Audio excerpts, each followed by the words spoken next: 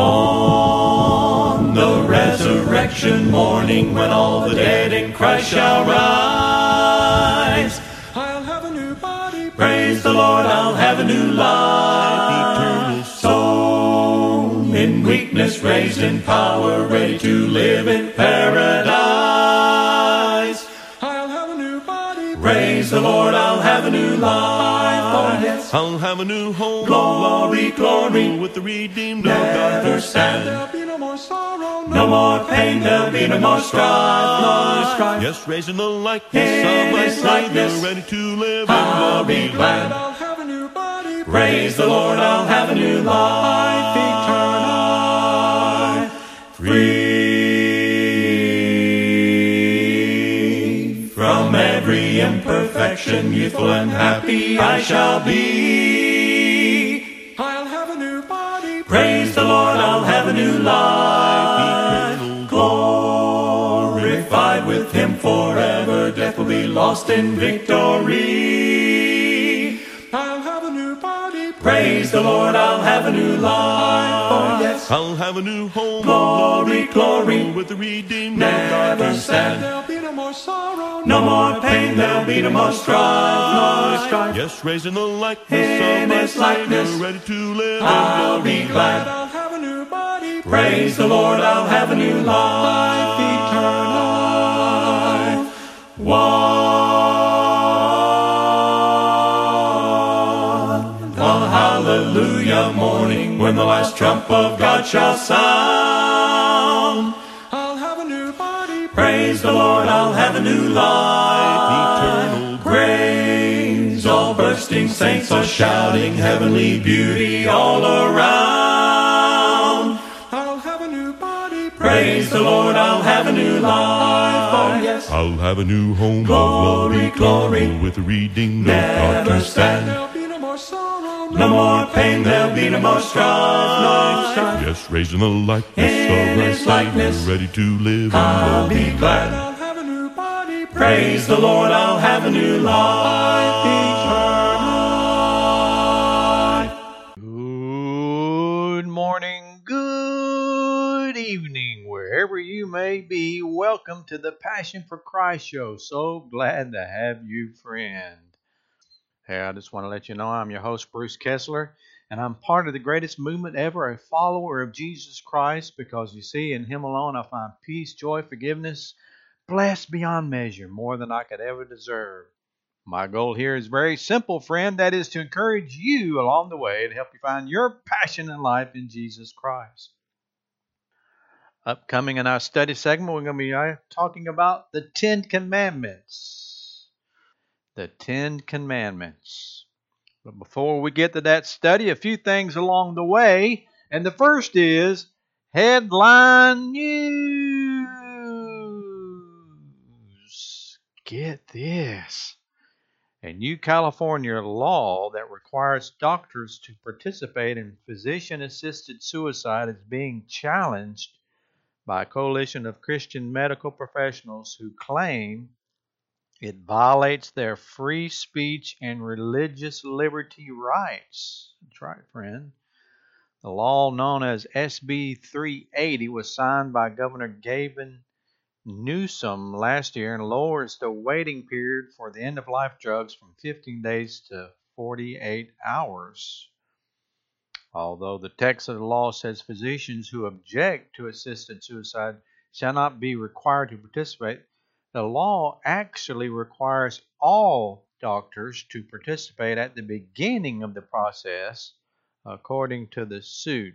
That's because a doctor who opposes the law must still write the date of an individual's request for end-of-life drugs in the medical record and then transfer the record with documentation to a new health care provider or health care entity.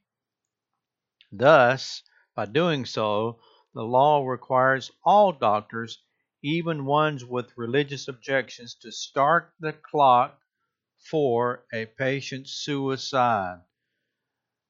The suit was filed in federal court Tuesday on behalf of Christian Medical and Dental Associations and a Christian physician, Leslie Cochrane. There you go, folks. There you go. California law requires Christian doctors to participate in assisted suicide. Lawsuit says, we see where this goes, friend. Indeed, we will see where that goes. Well, listen to this. An upcoming docu-series will offer viewers a rare look at the biblical giants known as the Nephilim and make a case for their existence. That's right, friend.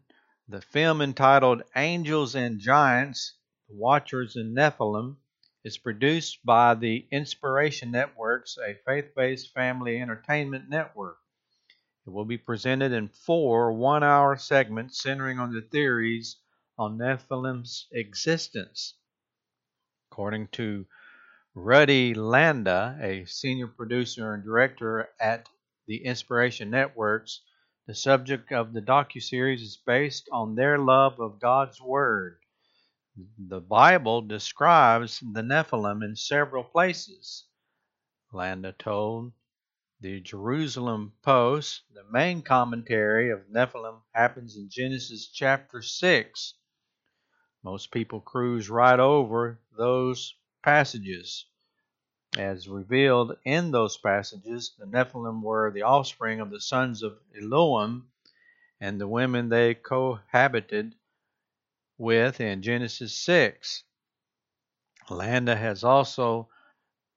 was also assisted by Douglas Van Dorn, who authored a book on the Nephilim while the film was being in production. We present the evidence, we invite people to research and to draw their own conclusions. We aren't dogmatic, don't hide a thing.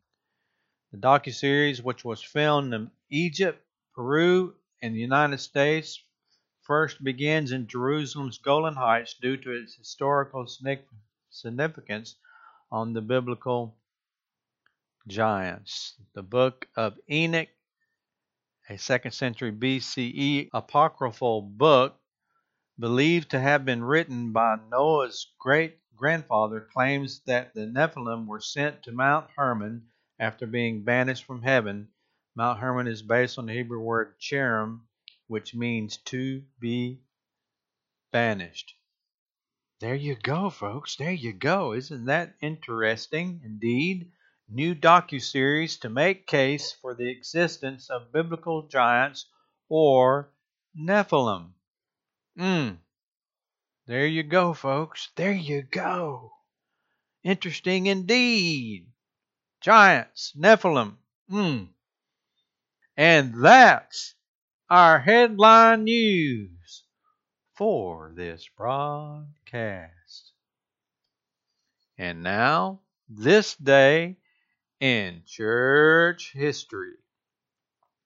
Thomas Cranmer was Archbishop of Canterbury during much of the reign of King Henry VIII of England, architect of England's Protestant Reformation and primary author of the Book of Common Prayer. The liturgy he composed still remains in use by many Anglicans.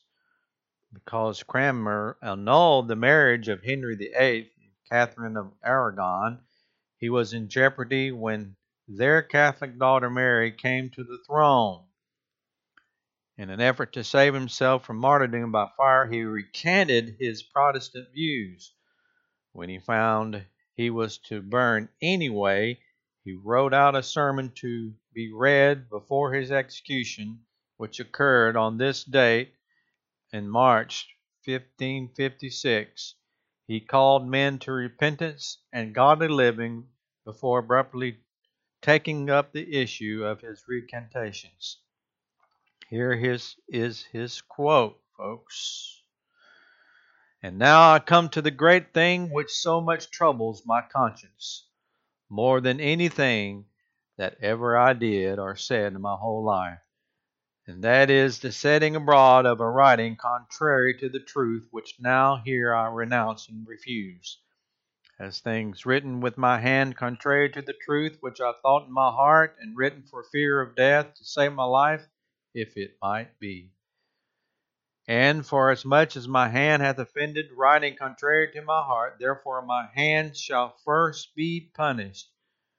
For when I come to the fire, it shall be first burned.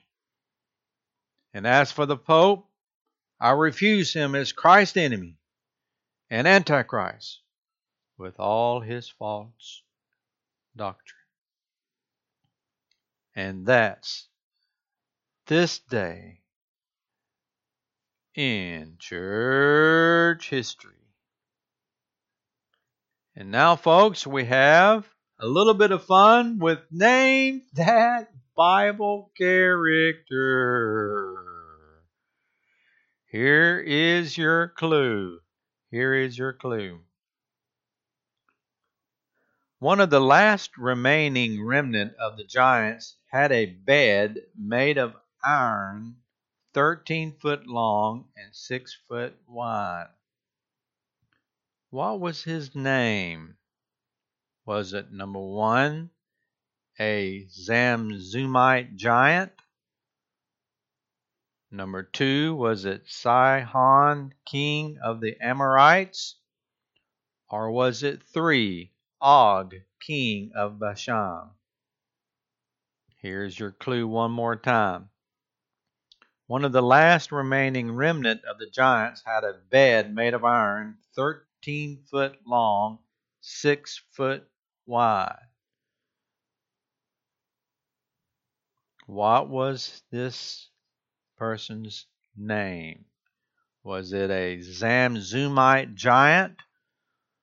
Number 2, was it Sihon, king of the Amorites?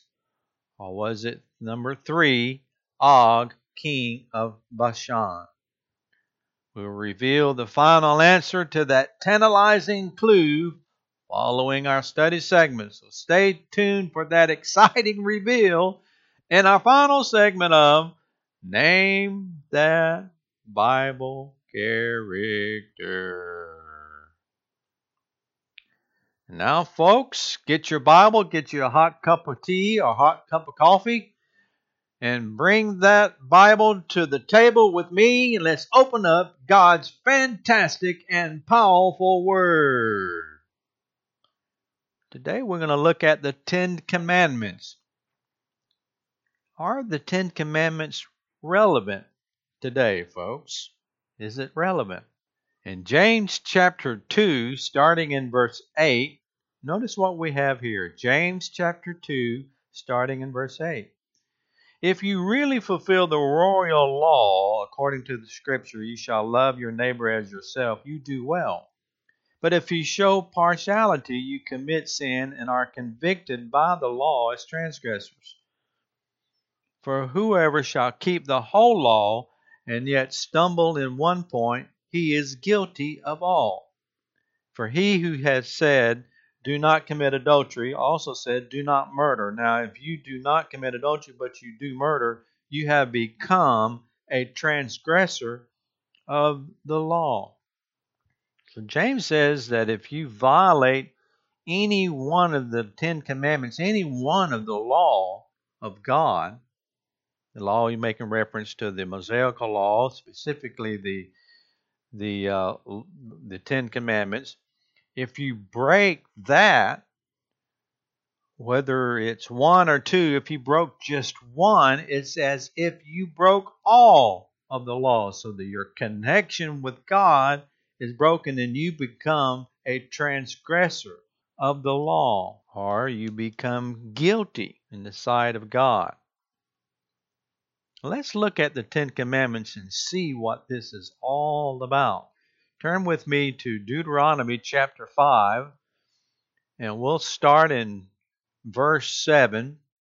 This, of course, is Moses summoning all the children of Israel together, and he is recounting the fact that God had given them these 10 commandments as a special covenant, and he says, it was not, in verse 3, it was not with our fathers that the Lord made this covenant, but with us and all of us who are alive here today. So he goes on now to discuss these 10 commandments and what was really expected of the children of Israel, what is expected of each individual, how they're to live their lives, how this law, these Ten Commandments would be that powerful motivating force that would keep them moving in the direction of God all their lives. Number one, what's the first of the Ten Commandments? You shall have no other gods before me. Now remember what James says. James says that if you stumble at one point, you're guilty of all. If you violate just one of these Ten Commandments, you just become a transgressor. You committed sin. You are guilty. And your connection with God is severed. So the first commandment is, you shall have no other gods before me. And you may think, well, that's easy enough. I believe in God. I don't have any other gods before me. Really? Is God first in your life? Do you love God above all else? Who or what is number one in your life?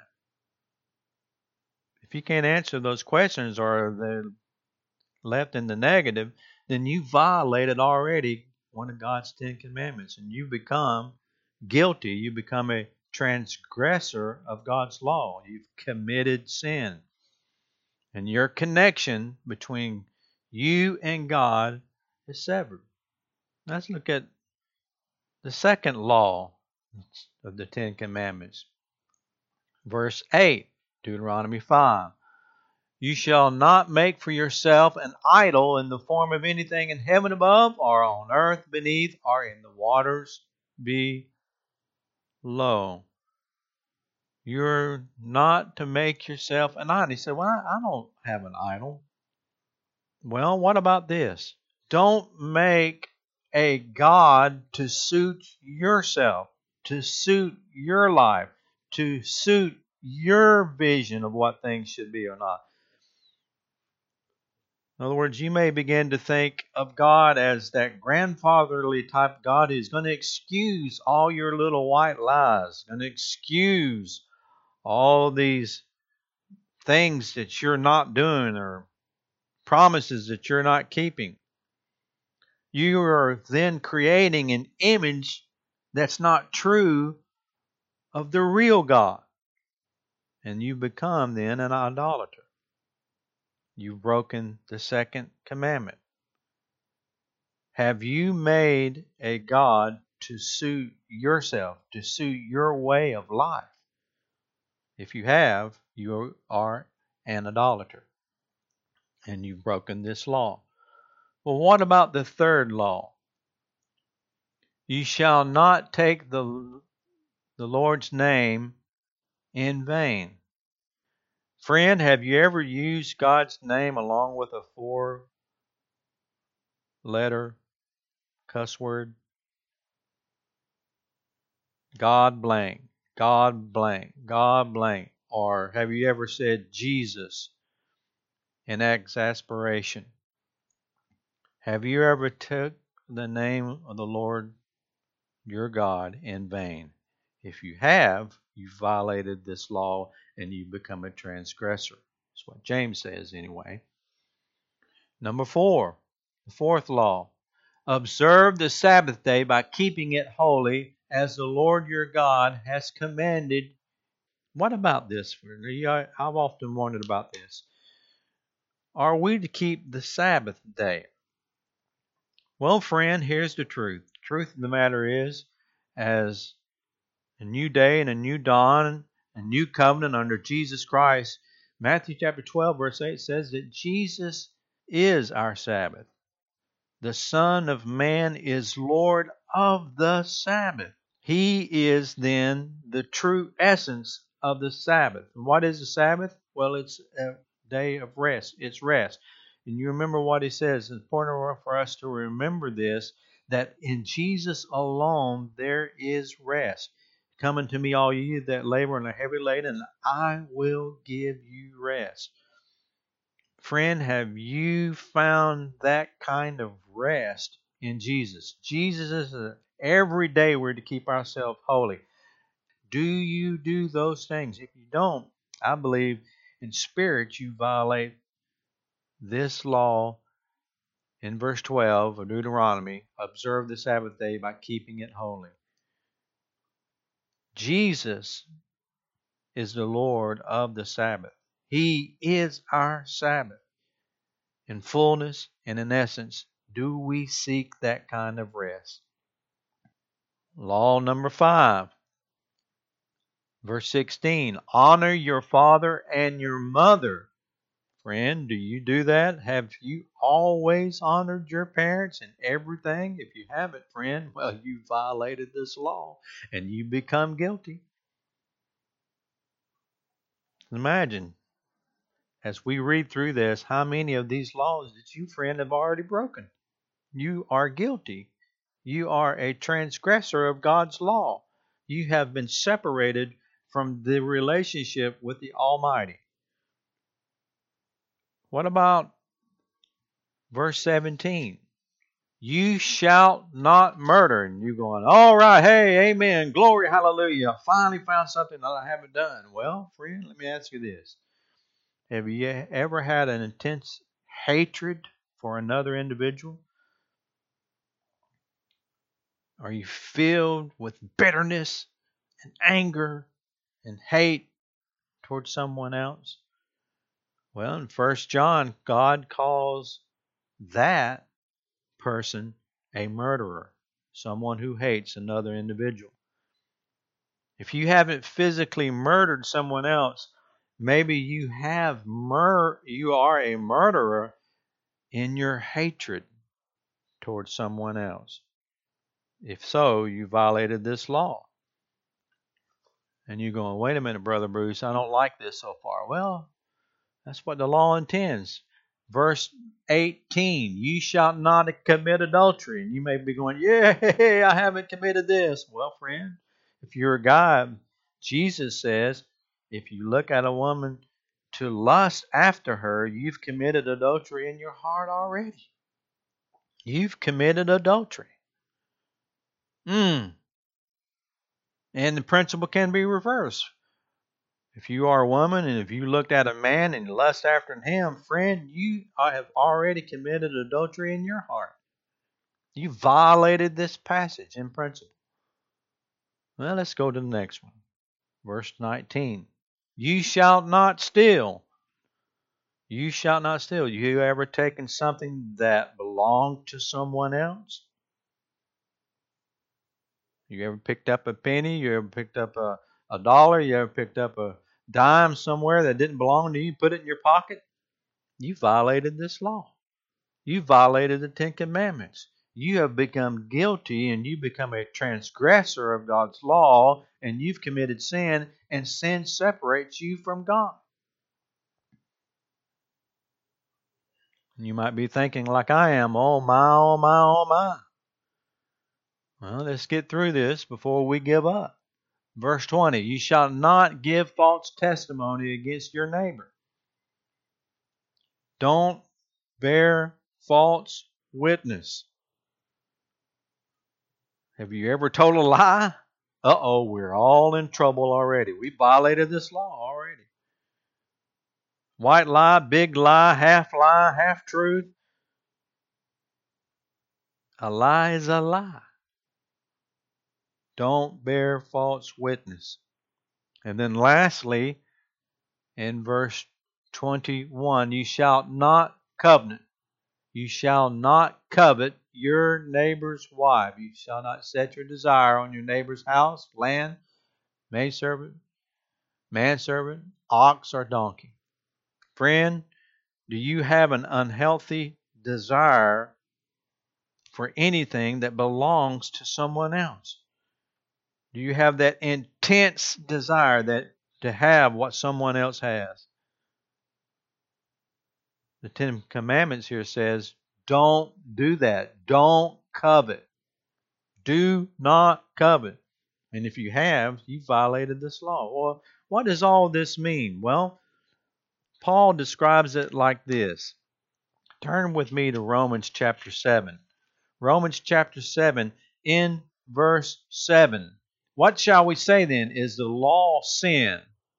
Certainly not. On the contrary, I would not have known sin except through the law, for I would not have known covetousness unless the law had said, You shalt not covet. But sin, taking opportunity by the commandment, produced in me all manner of evil desire. For apart from the law, sin was dead. I was alive once without the law, but when the commandment came, sin revived, and I died. And the commandment which was to bring life, I found to bring death. For sin, taking occasion by the commandment, deceived me, and by it killed me. Therefore the law is holy, the commandment holy, just, and good. We stand before a holy and righteous God. Holy, white, righteous of God, demonstrated in these 10 commandments. Friend, you stand before God guilty. And because you're guilty, if you violated any one of these 10 commandments of God, you are a transgressor and deserve to be punished, deserve death. Well, what does Paul go on to say? Turn with me to Galatians. Turn with me to Galatians chapter 3. Galatians chapter 3 and verse 22. But the Scripture has confined all under sin. That's what we just learned with these 10 commandments. That the promise by faith in Jesus Christ might be given to those who believe. But before faith came, we were kept under guard by the law, kept for the faith which would afterward be revealed. Therefore, the law was our tutor to bring us to Christ, that we might be justified by faith. You see, friend, all of this makes us realize that we are guilty, separated from the love, separated from God Himself. And we need to be right. We need to be redeemed. We need to be forgiven. To be back into that wonderful, beautiful relationship with God. And His name is Jesus Christ. Our salvation is in Christ.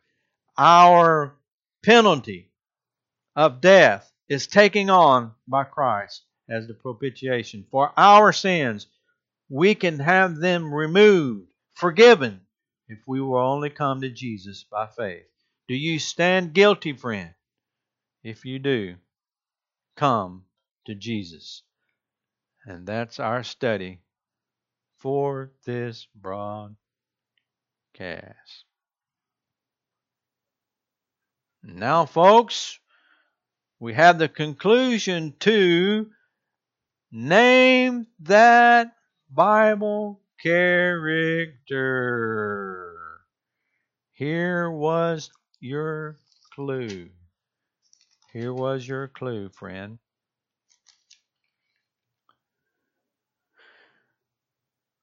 One of the last remaining remnant of the giants had a bed made of iron, 13 foot long, 6 foot wide.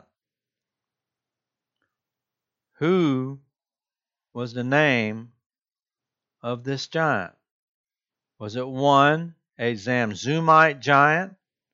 Was it 2, Sihon, king of the Amorites? Or was it 3, Og, king of Bashan? Well, it was 3, Og, king of Bashan. Deuteronomy chapter 3, verse 11. Only Og, king of Bashan, was left of the remnant of the Rephaites. His bed was made of iron and was more than 13 feet long and 6 feet wide. It is still in Rabbah of the Ammonites. There you go, folks. There you go.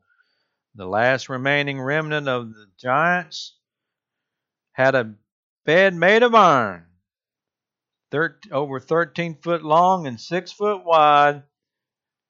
His name was Og, king of Bashan. And name that Bible character.